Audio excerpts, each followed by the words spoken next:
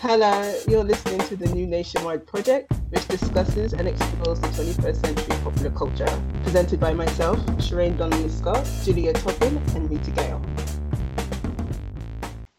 My name is Julia Toppin, and I am here with Rita Gale and Shireen Donnelly Scott. And as you know, we talk about all things a popular culture. So we've talked about Bridgerton, we have talked about Small Axe, we have very controversially talked about diversity in the television and film industry. And I'm very pleased with some of the reactions that I think our show is engendering out there in popular culture. But today, we have decided to talk about one of the most important British dramas, I think, of the last few years. Definitely a water cooler moment for everybody. We're going to be talking about The Crown. So I'm going to throw it over. So let's just do some opening kind of impressions. What did you think about The Crown, Rita? You know, I have to say, I was pleasantly surprised. I think watching it, the whole series, you just realize how important they are to British society and how central they are to British culture. So I was quite struck by, because I watched all the series, obviously we've all done that, but I pretty much knew there was only a couple of like storylines in there that I was like, oh, I didn't know that. But pretty much everything I knew about, and I was thinking, I'm not that into the royal family. I don't study them. I don't read about them in the press. I don't follow any of them on social media, but yet I knew all of these stories pretty much. And that tells me there's something so intrinsic about the royal family and their position within our society and within our lives. Donnelly? I have to say the kind of opposite. I didn't realize I didn't know that much about the royal family. There were so many things in that show. I was like, what? That's crazy. So I had a lot of revelations watching the show. I just thought it was really interesting to see the way in which, because I think for me at least, I saw them as being somewhat like a kind of secretive thing, that they're just kind of like shrouded in myth and mystery. And I knew, certain controversies around like the family and like Nazis or, the history with Prince Philip. But I still found so many of those kind of revelations, and I was particularly taken by their interrelationships, the way that they interact with people. Obviously, this is, fictionalized, but it was just so shocking to see the way that they interacted of being so detached and so dependent on their status and titles. I thought that was just really odd for a family, like really, really odd. Yeah, no, I think that's really interesting, the dependency on the status, because actually that is a theme that runs all the way through the series, isn't it? We have to uphold this image. The British public looks up to us. We're a representation of, what it means to be British, when really, they're a representation of, for me, well, they're a representation of empire. But then as I started to watch it, I kind of felt like really, there was a critique being made about, I almost felt like Elizabeth from the beginning gets the fact that the empire is crumbling and that the grip is being lost, but you can see all the things that go around trying to maintain this fallacy that Britain is still great. Do you know what I mean? Even that foolishness that they've just done with the railways, where they're trying to privatize the railways and they're calling it Great British Railways. There's never been anything great about any train that arrived in this country, right? It's that whole fallacy of Great Britain, the Great British Empire. It's not been great for a really long time. And I think for me, although it's a fascinating study of family, and I feel like there were things in there that I didn't know. I knew the big things. I knew Edward Simpson, and I knew, the Diana stuff because I lived through that stuff, but there were little touches. Like, I know we're going to talk about Aberfan. I only knew about that, funnily enough, because it's in a GCSE paper. It was in one of the new early GCSE. Wow, okay. I'd known of it before that, and then so seeing the program and thinking, oh yeah, that's Aberfan. I remember reading that extract in the English language exam, thinking, God, this is awful. When did this happen? You know. So yes, that was interesting. So for me, the crumbling of empire and kind of them wanting to put this family on top of this crumbling mountain to try and hold it all together. Yeah, but it's like a metaphor for Britain, isn't it? Though, and, you know, it's like kind of like, how do we? It's this kind of facade. You know, there's lots of facades. So it's like, if you just kind of create these fictions. And you know, and it's a great fiction about the royal family. I mean, it's only in the last 100 years that they've kind of been a British family. Do you know what I mean? And all but name. Do you know what I mean? So it's like, you know, taking away after the First World War, you know, taking away all of those kind of, you know, European connections and making them kind of the red, white, and blue kind of royal family, so that people understand that they're British. They're really British. But actually, in sort of anglicizing all of the titles and stuff like that came from all the other royal families around continental Europe. And also as well, the kind of the way in which kind of, even though it's like they're kind of a figurehead, but of course they're not just a figurehead, you know, it's that kind of like that detachment, but there's not a detachment, because they're very instrumental in how Britain kind of portrays the brand UK to the world. And particularly for those of us who are products of the empire, this is really important, because the royal family have played an absolutely pivotal role in the narratives of empire and that culture of empire. And you know, one of the things I guess that's really important for us right at this moment, this ongoing Windrush scandal, right? But this feeds back into the whole empirical story and this kind of thing of, you know, we're coming to the mother country. Well, who was the mother that these Windrush generation people were from the Caribbean and elsewhere? Well, who are they coming? Who is the mother? Well, the mother is a queen, right? Right. The mother is literally Queen Elizabeth II. And look what happened when they came here. And even now, they're literally the Home Office, her government, right, are literally waiting for these people to die and like waiting them out rather than give them the couple of shekels and then a proper apology, right? This is what the empire is actually doing in practice, you know. I mean, we saw the Queen in Kenya, right? That's when she was ascended to the throne. But look at the history of Kenya and the history of the British in Kenya. It's a very, very, very nasty history, you know, but it's all romanticized. She's, you know, there watching the giraffes and, you know, the lions in the wilderness. But no one talks about the Mau Mau and what happened. We're only just finding out, and a lot of those records were destroyed. So it's like the royal family are not benign. And I think what the Crown does is demonstrate they're not benign. This is not a benign force within our British society. It was never a benign force. All the things related to empire were often done in the name of the Queen or the King, and they've been beneficiaries of it. Yeah, they're the most expensive employees that we have. Yeah, for real. But just on 2 points on that, Rita. I mean, I just think it's useful when you said that you equated her with being the mother, right, of the mother country. I think that's really interesting because her coronation is in the early 50s, right? And so we are thinking about this moment of what we now call Windrush, right? So it is, you know, these two things are connected. So I think that was really interesting that you said that.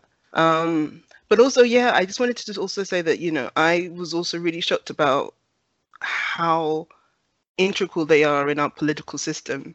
You know, I believed, you know, in this kind of constitutional monarchy that they kind of were supposed to be kind of outside of politics and they're just there for like pomp and ceremonial.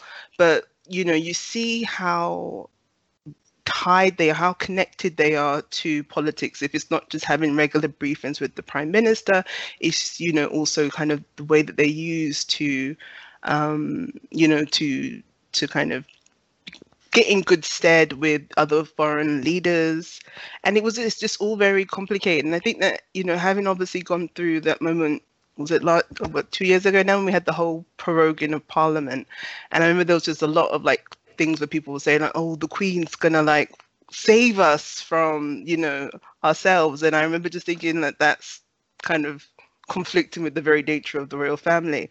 But, you know, but I think that the show does make you think that actually they do something.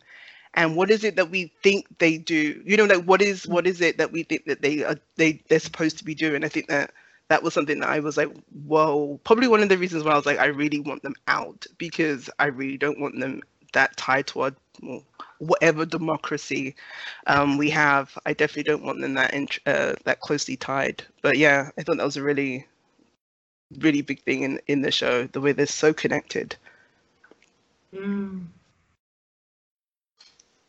Like, think about her relationships with the prime ministers, right? Like, sometimes she just likes them, sometimes she doesn't like them, the way that she's with them. It's like... But also that experience, though, isn't it? It's the experience. She ascended to the throne when Churchill was prime minister, and now we're in the premiership of Boris Johnson. That's a lot. That's a lot of experience, right? Of our political leaders. That's a lot of knowledge. Yeah, I was thinking that there's a moment, isn't there, when it's not Churchill, it's the one that goes to America and has the operation, and he comes out. Oh God, I wish I could. Is it Wilson? I'm not sure. Anyway, yeah, I know you mean. You know, he has the operation, and I think Churchill's already gone, and he resigns, right? And she says some line about how she's on her 7th prime minister, right?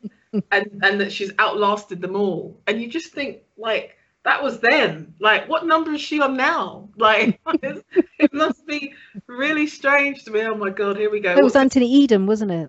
Anthony Eden. Yes, that's right. It was Anthony Eden. Thank you. Yeah. And it was like, yeah, what number is she on now? And you just wonder what goes through her head when they bring in, and especially the last few years, because it's been like a revolving door, isn't it? Yeah, well, she knows, isn't it? As soon as they walk in, okay, she could probably gamble, right? He's going to last 2 years, 3 years, 1 term, 2 terms.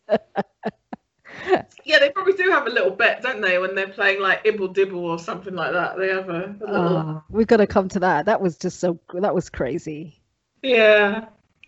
So, yeah, and I think the politics, that strong link that they come and they brief her, and even though they're not supposed to interfere, there's no way that there isn't influence there, is there? There isn't advice being given, or, you know, even that people are kind of, the politicians will be kind of regulating themselves in some way. There's just no way that it's just this completely benign, like you said, force. If you're meeting if that person has to come and report to you every week, every single week, she's their line manager. That's a one-to-one, right? She's their line manager. They're doing their one-to-one. Oh, you know, I've done this and I've done that, and this is happening and that's bubbling up, and so there's no way that there's no influence there. And whatever answer they give, it gives an answer, doesn't it? Yeah. She, you know, you get to, you know, if you're seeing someone on a regular basis, like someone you work with, it's like you get to know their idiosyncrasies. So it's like whatever they're saying, you can start to deduce, okay. And obviously what's ever going on in the media, right? Because everything gets leaked nowadays. So you could put 2 and 2 together and come up with the 4 or 5 things that weren't said in the room, right? So she has a great deal of knowledge about the power of this society. And also we're a very centralized society. I think a lot of people maybe are only getting to sense to see that with with the whole kind of coronavirus, that Britain is an incredibly centralized democracy. Everything runs through London pretty much. So she's right at the seat of power. And if you have power, of course, in some way you exercise that or have the capacity to, right? No point in having power if you can't flex every once in a while.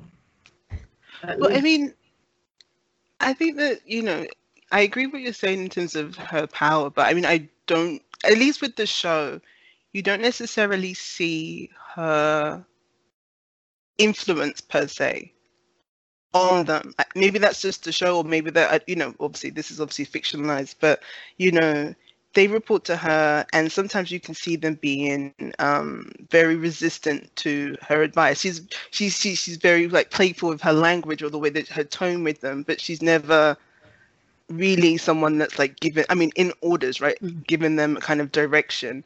And I think that was, I thought was kind of interesting, because especially when it comes to Thatcher, obviously, it's probably at least in the show, the moment when she takes a very political stance, right? She goes against Thatcher in, several instances. And that's when you see her like utilize her power, when she goes to the media to talk about the rift that's happening between them, and then she also does the whole thing with the sanctions with South Africa, right? Where she's doing this way of being underhanded, right? I thought, and that's probably the first time in the show that you see her really exploit her power. And it's coincidental that she does it for a woman. I was just about to say that. I thought actually it was quite interesting. And though, I worship at the altar of Gillian Anderson anyway, I thought that her performance was brilliant. And one of the favourite bits in there, I can't remember whatever Thatcher does, she does. I think she sacks half of her cabinet because they don't agree with her, and then she goes in to has this meeting, and then the Queen says, aren't you scared of like making enemies? And then she recites this poem called No Enemies, and I love that poem now. I've got it on my desktop. It's perfect, because it's basically saying, if you're not going to be brave and you're not going to go against other people, and you're never going to have any enemies, then I think it ends with you've been a coward in the fight, and I think, obviously Margaret Thatcher was a wicked woman that did a lot of wicked things and did not care about, the people in general, the working class people from the Commonwealth, whoever, right? She did not care. She was quite happy. She was just like trying to balance. It's almost like she was trying to balance a spreadsheet, and it didn't matter how much benefits she cut or how much milk she took away. She just wasn't bothered at all about the results of that. So I don't admire her in that way. I only admire the fact that she was that person that, that couldn't be turned, that whole the lady's not for turning thing. And I think that Gillian Anderson's performance very much brought that to the surface, that character that she was. But there's no admiration there. I have to get that in. No, but what she did do is, I think what they did very well, because I thought what was interesting about how, because often Margaret Thatcher, I think now in retrospect, she's almost become a caricature, the real person. Do you know what I mean? And I think what Gillian Anderson did so well, and actually the series did so well, they kind of brought back the person. Yeah. That this was a person, don't deify her. It was just a person, right? Grocer's daughter, and that kind of whole relationship with her father absolutely kind of influenced the way she went about her business and her politics. And actually it was that background that she had of having to, that kind of those values that her father instilled in her, that absolutely motivated her in the way she went about her business once she became Prime Minister. Is actually instrumental. She's very much aware of her class.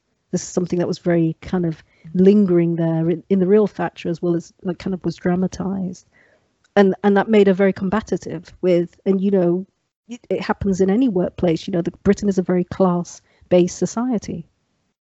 And at the end of the day, those kind of men of power, those men of titles, they eventually got her out because she'd done the work that they needed her to do, right? They needed someone like her to do, the dirty work, right? Because they wanted to do these changes, but they could never have done them themselves. So they got in someone like her who's willing to do those things. But once she'd done that job, she was out.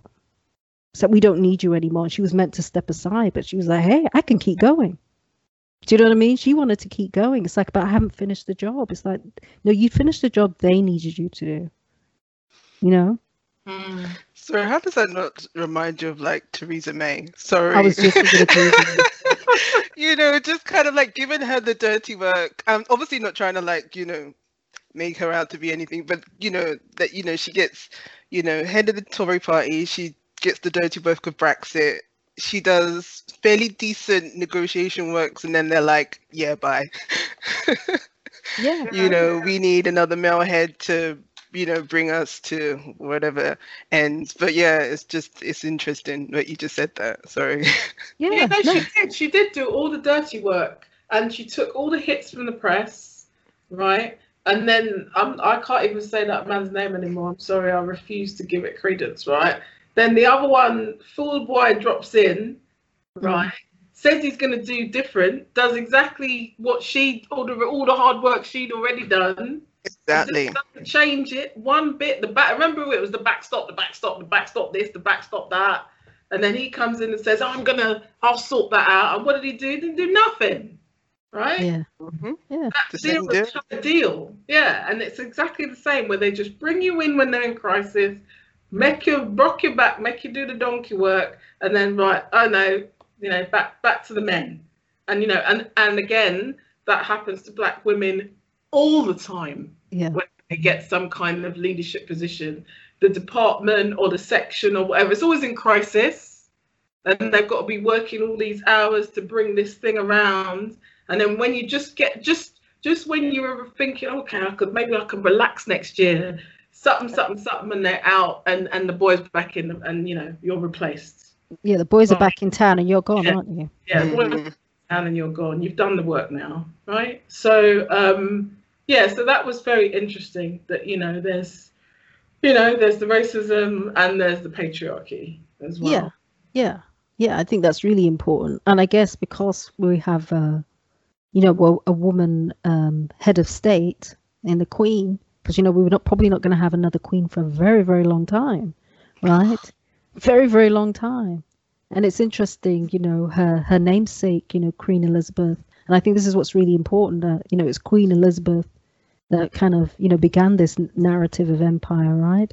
In Britain, as we know it, as we understand it. And it's only fitting that this current Queen, her namesake, Queen Elizabeth, was really going to be here at the end of empire. Although they're trying damn hard to kind of revitalize it. But the world has changed. Do you know what I mean? The world has changed. It's just changed, and Britain is, despite Brexit, despite all the ways they're trying to change things. It was like I was watching the news the other day, and they had a report where they've got this great idea to revitalize the UK high street. And what they're going to do, they're going to basically, make it like it was in the past, And I'm thinking, what's the matter with these people? Yeah. Okay. And I said to someone as a joke, I said, if they bring back Woolworths, right? Bring back Woolworths. Someone must own the rights to that name. But it's that kind of like... Oh my God, that was my first job, There you go. Listen, Woolies was a good store, but it's that kind of thing, isn't it? It's like the solution to the high street is making it look like the 1950s again. It's like the 1950s were not great for a lot of people. Definitely not for us. Let's be honest. Particularly dangerous when you were black. But it's like, this wasn't great. This is the reason why we left the 50s behind. It's like, you're going to go back. This is going to be the savior of the high street, going back to the 1950s high street. But that's the savior for all the things they want, right? They want to go back to the good old days. Good old days. When everybody knew their place. The women knew their place. The darkies knew their place. The gays were in hiding, right? Because they were scared of being criminalized or whatever. Yeah. You didn't even hear the word trans back then. And the disabled were locked away, right? Yeah. Oh my God, that episode. But we're going to talk about that in a while. Oh, yeah. Oh, wow. Like, whew, that was deep. Because it's almost like that episode came out of nowhere, didn't it? You kind of on a track. And I think because it was Margaret as well, because Margaret's kind of, Helena Bonham Carter is she's just killed it. She just killed it, right? She just Margaret was always a messy, real life character, but Helena Bonham Carter kind of brought that messiness in a kind of really kind of funny, beautiful way. It's like she didn't play it as a tragic character, There was a real kind of it could have been an over the top, but I felt like she really had a really measured performance. It's like she again brought certain humanity to this character. Very rich. And it was very right that she was the one to kind of find them. Yeah. And when it started off, because it starts off, doesn't it, that episode where they're in the home. And you're like, what's this about? And I kept thinking, oh, did they visit there? Is this some kind of charity? That's what I was thinking. Okay, one of the royal family going to go there. And I that was one of the stories I kind of wasn't sure about. I did Didn't not know remember that. I knew there was that trait in the family, but there was a story of another relative, a prince. Maybe he was the father. I knew about his story because that's been dramatized already. But I didn't know about these two cousins. I didn't know about them, and that actually really troubled me. You know, I have to say. It was really, it was so sad, and there was more than two of them. Remember, It was a whole of them, wasn't it? there The was, whole you know, and Margaret's kind of disgust and her, you know, it really came out in that performance how distressed she was, and the mum was just like, well, you know, we needed to make sure that everyone thought that, you know, that we're okay and that there isn't any of that in our bloodline. And you just think, well, so it's all fake, really, isn't it? Everything is farce, right? The marriages are all a farce, right? None of them not happy. Philip trailer load of whatever, wherever he went on his journey. The jolly, innit? Yeah, Charles having his woman literally 10 minutes down the road with no shame, right? You know, who was happy? Who was happy in that family? Who could say, oh yeah, oh that couple, they did all right? You know, even Anne in the end, she wasn't happy.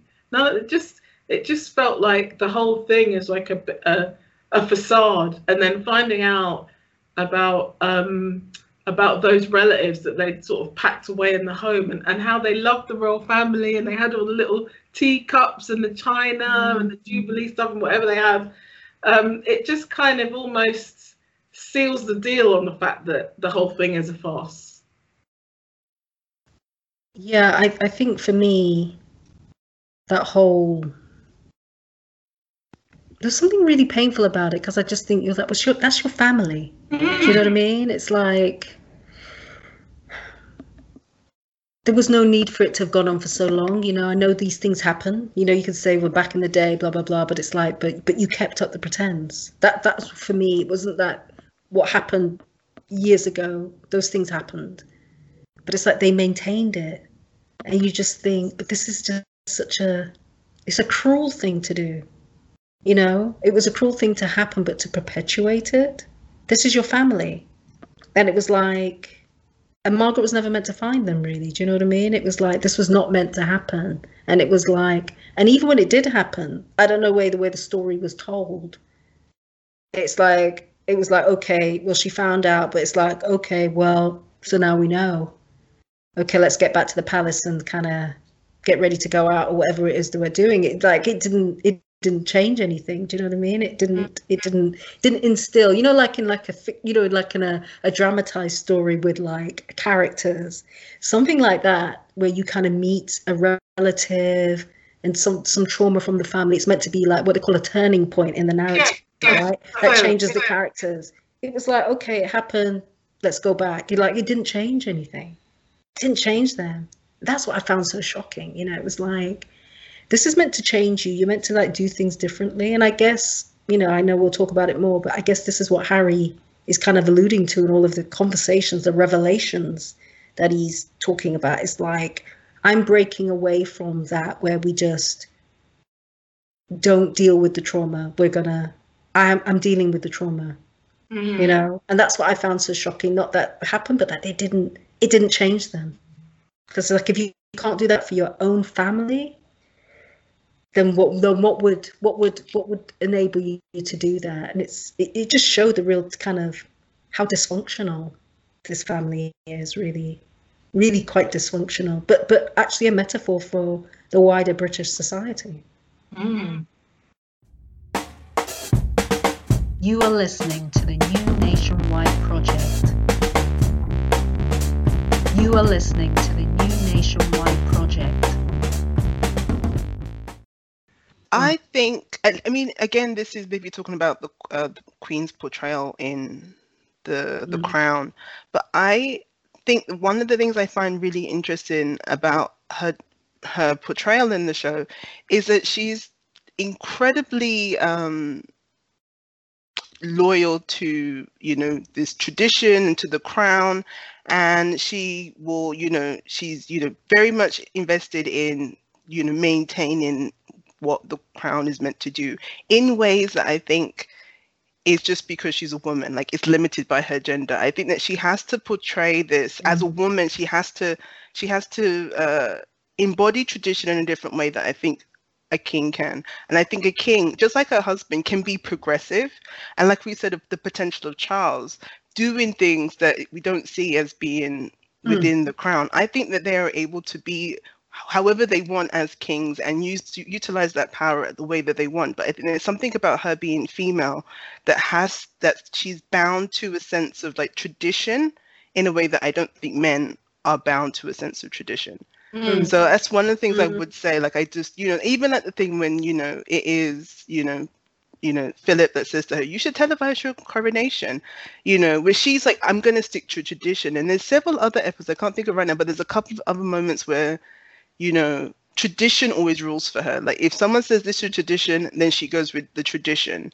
And I think that I think that with a male figure, I think they are able to or know when or just don't care because they just think it's their gift, God-given gift to be able to bend the rules whenever they want. But I think that she's very much bound to a sense of tradition. And I think that show in terms of like the lack of character arc, I think is because she's very much bound to trying to maintain tradition as opposed to doing what she potentially wants or what she thinks is, she's very resistant to change because she doesn't want to rock the boat. And I think also because she sees herself as being a woman and not wanting to, she very much, at least the show depicts her as very much not wanting to, she wants there to be a crown after her, right? She wants there to be something after her, and she's very much trying to maintain. She doesn't want to be the last monarch. Yeah, and there's a lot of people in the country that would like that to happen. Like right? Me too. And but Donnelly, I think you're absolutely right. And one of the things is reminding ourselves, like she's 95 this year, right? 95th, she was born in 1926, same year as Margaret Thatcher, the same age, which I thought was always interesting.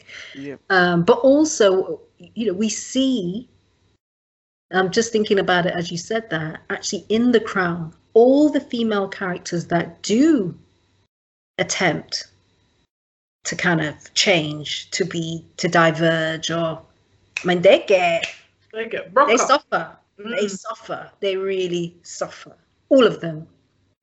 They get chopped in the end, right? And it's like, which again, I guess speaks to what the Queen's, I'm still standing. I'm the longest serving monarch, but this is why. Because, in a way, she's kind of proven her kind of analogy correct.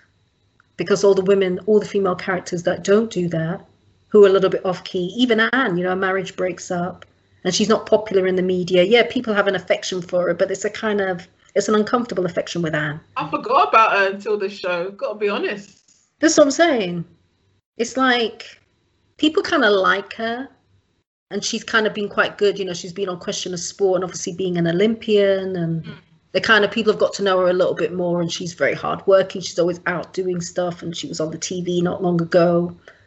So there's a more of appreciation for her, but it's like she's had to work hard for people's affections. Do you know what I mean? It didn't come naturally. I think that's because she's not what they would call traditionally pretty like Diana, because they do play on that tension in there, don't they? That Anne's a little bit jealous of Diana. But I liked the portrayal of Anne. They made her quite feisty and quite independent. Clearly, they portrayed her as Philip's favourite. And I also really liked that episode when Philip and Elizabeth they're talking about their children, right? So that's when that comes up. Her favourites. Yeah, that comes up because Margaret Thatcher, right? When Mark goes missing, I forgot about. Yeah. When he goes off rally driving and he gets lost in like the desert. Or whatever. I actually forgot about that. And she basically says, my favourite son, I'm gonna lose my favourite son and all that, my favourite child, like really like you see Margaret like really like, oh my gosh, if I lose Mark, basically, all is lost. And the Queen's just like, oh my gosh, this is a bit like, and like being a bit outraged actually. She's a bit like, why does she feel like this about her children? She's quite snobbish in the way. She kind of says, oh, that's a bit much to kind of like demonstrate your say favourite child. She's quite kind of a little bit offended by it. And then I loved his response, right? He just went, excuse me. Do you know what I mean? It's like, hello. all parents do this. And she's genuinely, when he says it the first time, or certainly the way Olivia Colman's so brilliant in it, she's genuinely like, I don't have a do that. And I thought that was really interesting, that it was a sense that she's completely unaware of it. Do you know what I mean? Or claims to be, anyway. Yeah. That she's not aware. But then I think it says something about, and I think it goes back to what you've both been saying about that this queen, like, she really wants to embody. I think it's maybe one of those things, it's like a plus and a minus, her being called Elizabeth, because I think she's rocking a lot of that Elizabeth I kind of like, I'm going to embody the queen. I'm going to be the queen, like the real monarch. Like I'm almost like beyond kind of human, you know, it's like I've ascended. And so I'm there as a figurehead for the people, but I'm never of the people. And I think in that sense, there's things that she does that are quite obvious to us watching it, but that are completely unobvious to her, you know. So when he says, you have a favourite, and he said, and she's like, but who?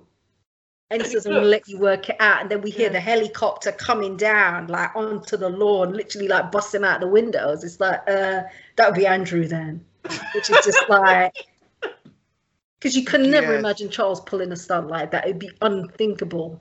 But it just goes to show. But then it says so much. Yeah, all the stuff about Andrew, the messy. For real. It says, because it's like he should have gone by now, right? Let's be real now. Let's be real. He just shouldn't be around. I mean, this is like lawyer moments. I'll choose my words very carefully. Mm-hmm. He just shouldn't be in the picture. This is serious stuff, right? This is serious stuff. For real, especially with that scene when, you know, obviously she's talking to Andrew and he's telling her about the erotic film, and you're just like, oh my gosh, exactly, right? And he's like, it's just like, oh my gosh, we already know, you know, like it was just like too close to present. Like we're like, okay, he's always been, you know, problematic, weird. The signs have always been. No, yeah. Andrew's careless. Remember, they used to call him Randy Andy. That was his like tagline. That's what the media used to call him, Randy Andy. Yeah. And it's just like, yeah. I thought that was a really good scene. I thought that was such a good scene to put in. I was just like, you're on the mark with that. Messy beyond belief. And it's like, who start doing this film? And everyone in like watching it's thinking, this sounds kind of like a bit racy. The rating would be quite interesting. You know, it's like, this is the kind of film that you're not going to see at the multiplex, right? This is a different kind of cinema film, right? And he's like, his mom's like, she's shocked. She's actually shocked. But it's like, but a part of us like laughing as well. It's like, she's enabled him. Yeah. It goes back to this whole thing about like titles, right? Like and who's like higher up and ranking. But that just also reminded me, returning back to that scene where the Queen is like sitting with Andrew, and they're having lunch. And, you know, he says to her, one of the things he says to her, he's like, oh, well, when I get married, what title are you going to give me? You know, and it's just like this whole thing, like, what titles are you going to bestow to me? And I think he asked for a particular title. I can't remember. But I remember him asking for like a title. She's like, is there someone like you're dating? And he's like, no, I just want to know what titles I'm going to have. And I think that also kind of just, you know, you also see that in the present. Like, wasn't that one of the biggest arguments around Prince Philip's funeral, right? About him wanting to wear his badges, his army medals for the funeral. Yeah. It's just like he's just so consumed with that sense of status. But on that as well, another scene that I thought was really interesting and feeds into this conversation about status is with Diana. You know, when she comes in, they're all standing around like a foyer and they're in a circle. And Diana enters and then she has to bow in an order to certain members, and she gets it all horribly wrong. But I was just like, this is just ridiculous, you know, because you know, you have to go to like, and then there's like, I think she bows to someone who's like, they're not worthy of a bow, and you come to me before you go to him, and it's just like, so how is she supposed to know this? Madness. But it was like when Margaret was at the thing. Remember when she went out? Obviously, she didn't have her shoes, and the Queen's like, you know, you can go back and get changed, knowing, right, if she goes back to the lodge, she ain't coming back out. You know what I mean? Yeah, it's like, why would she do that? So she goes back. And then she's working because she's the prime minister and there's like a lot of crises going on, so she needs to be working. And then Margaret bursts in saying, "You can't sit there, that's the Queen's chair." And she's thinking, "Oh my gosh, I'm in Queen Elizabeth's chair." She went, "No, Queen Victoria's chair." And you're thinking, how long that Queen woman Victoria's been dead? It's like, wait, that was just mad. That was a good episode, that Balmoral Mhm. episode, and that silly game that they're playing, and the fact Just that take the Ibble dibble double whatever, and the fact that Yes. Thatcher got it right, and the way she does, she's like Ibble dibble double she was proper slowly doing that thing. Yeah. dibble double, and they're all like, she's ruined it because obviously she gets it right, so she doesn't have to have the paint on her forehead or whatever. Yeah. Yeah, that was funny. That was funny, but just so crazy though, wasn't it? It was Yeah. like, You know what I you mean? see that they're so in their own world, right? Yeah.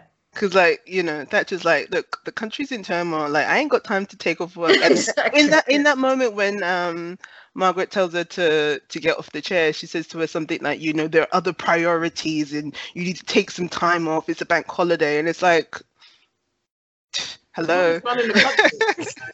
I know, that was just surreal. It's like a holiday. I just wonder, you know, this whole series.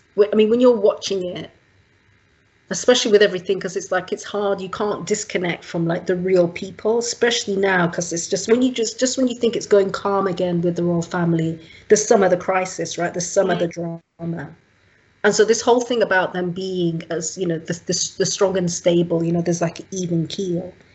It's just not happening anymore. It's just not cutting it. That the Queen's staying stoic, and you know, and we saw that in the funeral, right? Like for Prince Philip, it's like it was kind of sad actually, because she was just there, this little old woman by herself, obviously with Was the it that social single picture distancing. of her by herself in black? Yeah. That was like, gosh, that was kind of, I have to say, it did kind of make me think. It's like, gosh, you're going back. They're all going to drive away, and you're going to be alone here in this castle. You know, it was just very much felt that. But it's like that your stillness, your stoicism. It's not working in that way. It's not working kind of keeping that calm. It's not doing that thing. So it's like there's still chaos. This whole thing is still unraveling. And I think the fact that Prince William came out and spoke, yes, we have to look at that. Why did he could have done it as a printed press release. He wanted to make a video. There was a point to that, and it was posted on social media so that the people could see it. So yes, it was very much calculated, but I think he wouldn't have been able to do that before. And I think it's that kind of like recognition that the people love Harry. You know, if you're going to do a poll between who's winning the court of public, Harry's winning this one. He's absolutely winning this one, no doubt about it. No, I was just gonna say, okay, so with the Harry, so there's so many things I want to like mention, but on the William thing, yes, Harry is definitely winning, and being outside of the royal family, and you know, being unrelentlessly vocal about everything and everything. One of the things I do think interesting, like I said, with him, with William stepping out and doing this press coverage, it is clearly calculated. But also, I heard that him and Kate have a YouTube channel, and now they're gonna do some foolishness because they want a social media presence, which is absolutely hilarious. The royal family's in turmoil. Britain is going through, you know, cultural, economic turmoil with this, you know, the after effects. You know, it's like, can we really envision a kind of post-colonial, post-empire Britain in, you know, is it this moment that we could potentially start to reimagine these things, like get rid of the royal family? Because like you said, the Queen is getting old. You know, who wants a king? Like, it's regressive, in my opinion. It's regressive. I think it's, you know, there are interesting debates to be had. I think that the pessimist, no, I'm not a pessimist. I'm a critical realist. I have to just remember that, right? The critical realist in me says that, you know, the current far right, you know, completely binary rhetoric that we're getting right now, those people would literally lose their minds at the idea of of a republic, and I just don't think that they would allow it to happen in any way, shape, or form, because I think that would be the dawn of a post-colonial world. If we were to get rid of the monarchy, that would there definitely be a catalyst, a spark, to start thinking about this fact that we just put this white family on a pedestal, right? And given them millions and millions of pounds, let them live in good house and fly all around the world and be figureheads of empire, because that's what they are, right? They're figureheads of the empire, right? And so if we get rid of the figureheads of the empire, then they're saying that they're ready to get rid of the empire. They're ready to let go of the empire. And I'm sorry, but they're just not ready. They're not ready to do that. But on that then, do you think, because I mean, it's like at this moment, it's kind of like empire or UK Union, right? It's like empire or the British Union, because at the moment, Scotland, Northern Ireland, it's just going to be little England and Wales. Oh yeah, this is where it's like come into. So it's like still going to try and run Africa, China, India. I mean, China's run them already and said, "Listen, mate, them days gone, right?" Caribbean is, many Caribbean countries, states are already thinking about getting rid of her, removing her. There's, been lots of talks. It's talk, but it still hasn't happened, right? I mean, I guess this is the mystery, isn't it? Yeah, it's a mystery. I mean, for me, I don't know. I kind of think, yeah, you're right. This is a time, but the kind of movement of traffic is, this is the one institution that's definitely going to be staying. It's like it's beyond even. I think in a weird way, it's beyond question. It's kind of beyond question at the moment, and the reason why I say that, because actually what Harry's saying is absolutely fascinating. But then I remember he's in California, not London. Right. He was saying that when he was over here, was he? He's in California when he's saying he needed to be there, right? Like he couldn't. This is my point, isn't it? And also because, like, I mean, he absolutely needed to be. I don't think. I mean, yes, he would have had various other platforms, but he has. I mean, having said that, one of the brilliant things about the whole Harry thing, right, is that he has not just his mixed race wife, but like this documentary TV show that he's producing is with Oprah, right? Like this Black woman is like so important to this kind of talk circulation of what's going on. I think is brilliant. But yeah, I mean, he definitely had to get out of there. He's got American contacts, and he's doing things like he's got that media job. Is it right? Is it a media job? Right. I mean, it is interesting. It is interesting that Oprah connection, because he could have connected with so many people, but that it would be. I find that very interesting, and it's a very powerful statement. Mm-hmm. But I'm quite certain that he just wouldn't have been so strong with it if he was still here in Blighty, and that for me is like, it speaks to that Britain's not ready yet for this. Yeah, I think but doesn't it mean something that he's trending right now on Twitter while this is happening, while we're recording? Like he's trending on Twitter for his comments yesterday. We have this show. But William put out the video, right? Yeah. If you if you watch the television, the UK television, it's William's video that's being shown, right, on British TV. Harry's statement, extracts, but it's almost as if, well, Harry would say that, wouldn't he? That's how they're saying it. Oh my gosh, William's saying something really strong here. So I've seen and Harry said something strong, but Harry's like that anyway. That's what I'm, because I listen to BBC News, listen to Sky News, like the British press, like ITV, and that's the tone that the British media are taking. Well, maybe that's also my position, because where I'm situated, I'm not seeing that, and so I've seen Harry all on my news in the US. I'm seeing him on, what's my TV channel? It's ABC. I see him, him doing interviews. I'm hearing about the Oprah project. Have they played? So they play Harry's kind of more, don't they, over there? Yeah. I'm seeing all Harry. I'm seeing William from my reading of UK media. Yeah. It's all about William. The US ain't really interested about William, but from what I'm reading about UK media, I'm seeing the Harry stuff. I'm seeing the William stuff. But yeah, but then they also so cover it's Harry as yeah. well. So I'm seeing Harry come into this conversation, but I'm not seeing obviously the television. I think the television is potentially also key in No, that. it's all about this is what I thought was interesting, that he made the video, and I think the video was made because so we could preempt it, right? So they showed the William statement in full, right? I mean, it's Right. short, but they show it in full, and then they read an extract from what Harry says. You know what I mean? But it's about what William says is important. Harry's statement is definitely not as important as in the way that the UK press, both print and television, are portraying it.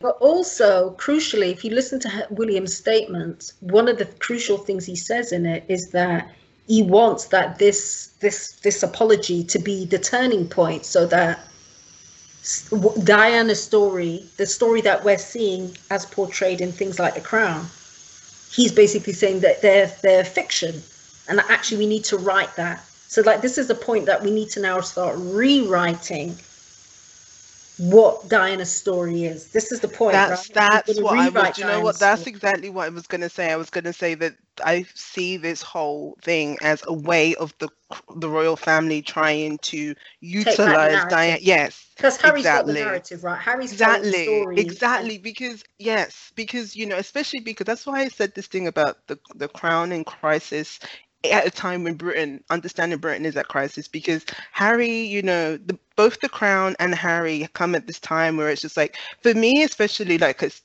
not having this familiar, like, it's brought so much back into the public consciousness, right? We're very forgetful people, and it's brought all of this stuff back into the consciousness since this season 4 with Diana, which seems to be like the biggest season for the Crown. So many this whole thing about the Martin Bashir interviews come back. Everybody wants to watch. Everyone wants to know all of this stuff. I've been reading articles about Diana's fashion again. The famous sweaters that she is like has so much coverage. Again, her story's being retold, and I think that it's damage control. Like like you said, the Queen is old.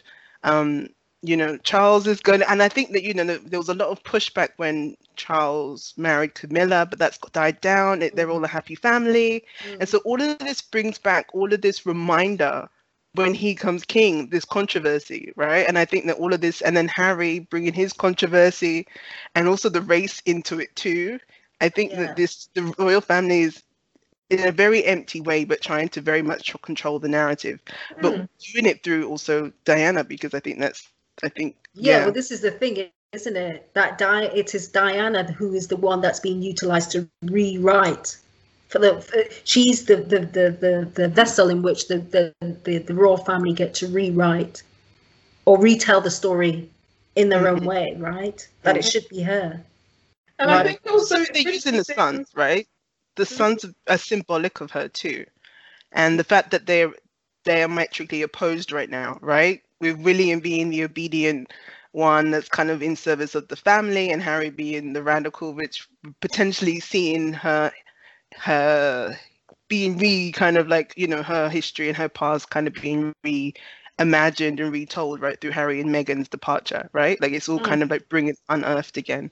And so, I do think that you see that, especially I think at the funeral, there was this whole thing about pitting them together, right? And will they be able to stand next to each other at the funeral? They were fine. They were talking just fine, chatting. Of course, they're brothers. They're going to talk. It's fine. You know what? But also, I think you're absolutely right. I think that's a really important point about this kind of. They are both like the embodiment of Diana. So everyone wants a piece of Diana's spirit, right? These two are actually literally the living embodiment of Diana, right? But it's like, the British media are telling us that the messaging is very powerful, very clear. It's William's version we need to be listening to. That's the one you need to follow. I mean, cool what Harry said, but William's is the official version. And that message is very, very. That video has been was played so many times on the national. It was played every single like half news cycle, every half an hour. It's been played in full. That's messaging. So please, I'm not here to see that, but that's messaging, right? They want everyone to hear it and to say, this is the narrative. This is the narrative on Diana. So we need to rewrite it. So basically also sending a message to programmers like The Crown, what you're doing is cool and it's fun and it's entertaining, but it's a work of fiction, and we've got the proof now. Yeah, I think it's very interesting that, you know, that they've said that they're going to concentrate more on Diana in this next season of The Crown, which they're talking about being the last. Oh no, next two. Oh, they're doing two. Yeah, so they're going to have this Diana focus, and it's almost like the royal family are trying to get ahead of the narrative of what happens next, because obviously that Bashir interview that has to come up in. Yeah, well, they're going to recover. They're going to like, you know, they're going to reenact that. And so they're going, right, well, we're going to frame it so that she wasn't really telling the truth, or she was manipulated. She was manipulated. They're putting that. Yeah, Martin Bashir manipulated her. Yeah. So what she, you know what I mean? And it's like, what she says doesn't mean anything. Doesn't mean. I don't think they'll fall for that. I mean, I think the Crown. I trust the Crown to do a very brilliant job. No, I think they will fall for that. No, but you're right. They're trying to get ahead. Set up for it. Remember, we had the whole press messaging. Remember, it's print and TV, relentless, statement in full. This is the truth. Brainwashing. It's there. And he's her son, and he's the heir to the throne. So why would you not believe him? Do you understand what I'm saying? So it's like, it's a very powerful. I mean, you see what I'm saying? This is really powerful messaging. Whereas Harry's in California with his exotic wife. This is how it plays out. He's got mental health issues. This is like an episode in The Crown, right? You can see how this is being spun, right? He's unstable, right? They don't say it out loud because that would be unfortunate. They're very careful about how people know better now, right? But there's an inference about Harry that he's a little bit of a loose cannon. He's a loose cannon. That's how the media are. That's the media messaging. So whatever he says, you have to look at it through that prism. And that message is getting through because I can see it. It's pretty loud. I think that I'm not trying to dispute you, and I agree with what you're saying, and I think that the fact that the coverage over there is like overwhelming of William, I think is telling. But what I do think that at least, okay, I do get that my position is a different kind of focus of narrative. But I do think that what is interesting about it, I mean, so bringing it back to The Crown and also to Harry, one of the things when we were talking earlier about the episode where we find out about the family members who were put into hospital because of their own mental or learning disabilities, really tied in with, I think, what that Harry's doing, right, in recognizing mental health and talking about his own mental health while he was in the royal family. And I think that you're right that they're trying to spin him as this kind of loose cannon, odd one, at least what I've read as well, like, desperate for celebrity, he's all keen on that. But I do think what he does tap into, or what he is speaking to, is to a generation of people right now who are very, very keen on, these kind of conversations of kind of like decoloniality, in the trendy senses, like, mental health, speaking about, reckoning with, diversity and gender and sexuality, and bringing these things to the forefront and not hiding them in, pleasant conversation. And I think he's tapping into that generation who are willing and open to speak about this and don't want to live in that existence. So I think that's what's quite interesting about the way in which they pick the two brothers, because I do think Harry's speaking to a younger generation and who do not have the same affiliation to the royal family or care or desire for the royal family. I think they don't have that same connection. And I think that's what is ultimately interesting and troubling at the same time, because I think that I don't know, I'm down for the revolution. No, I agree. I'm down for it, but that's probably a good point to end, right?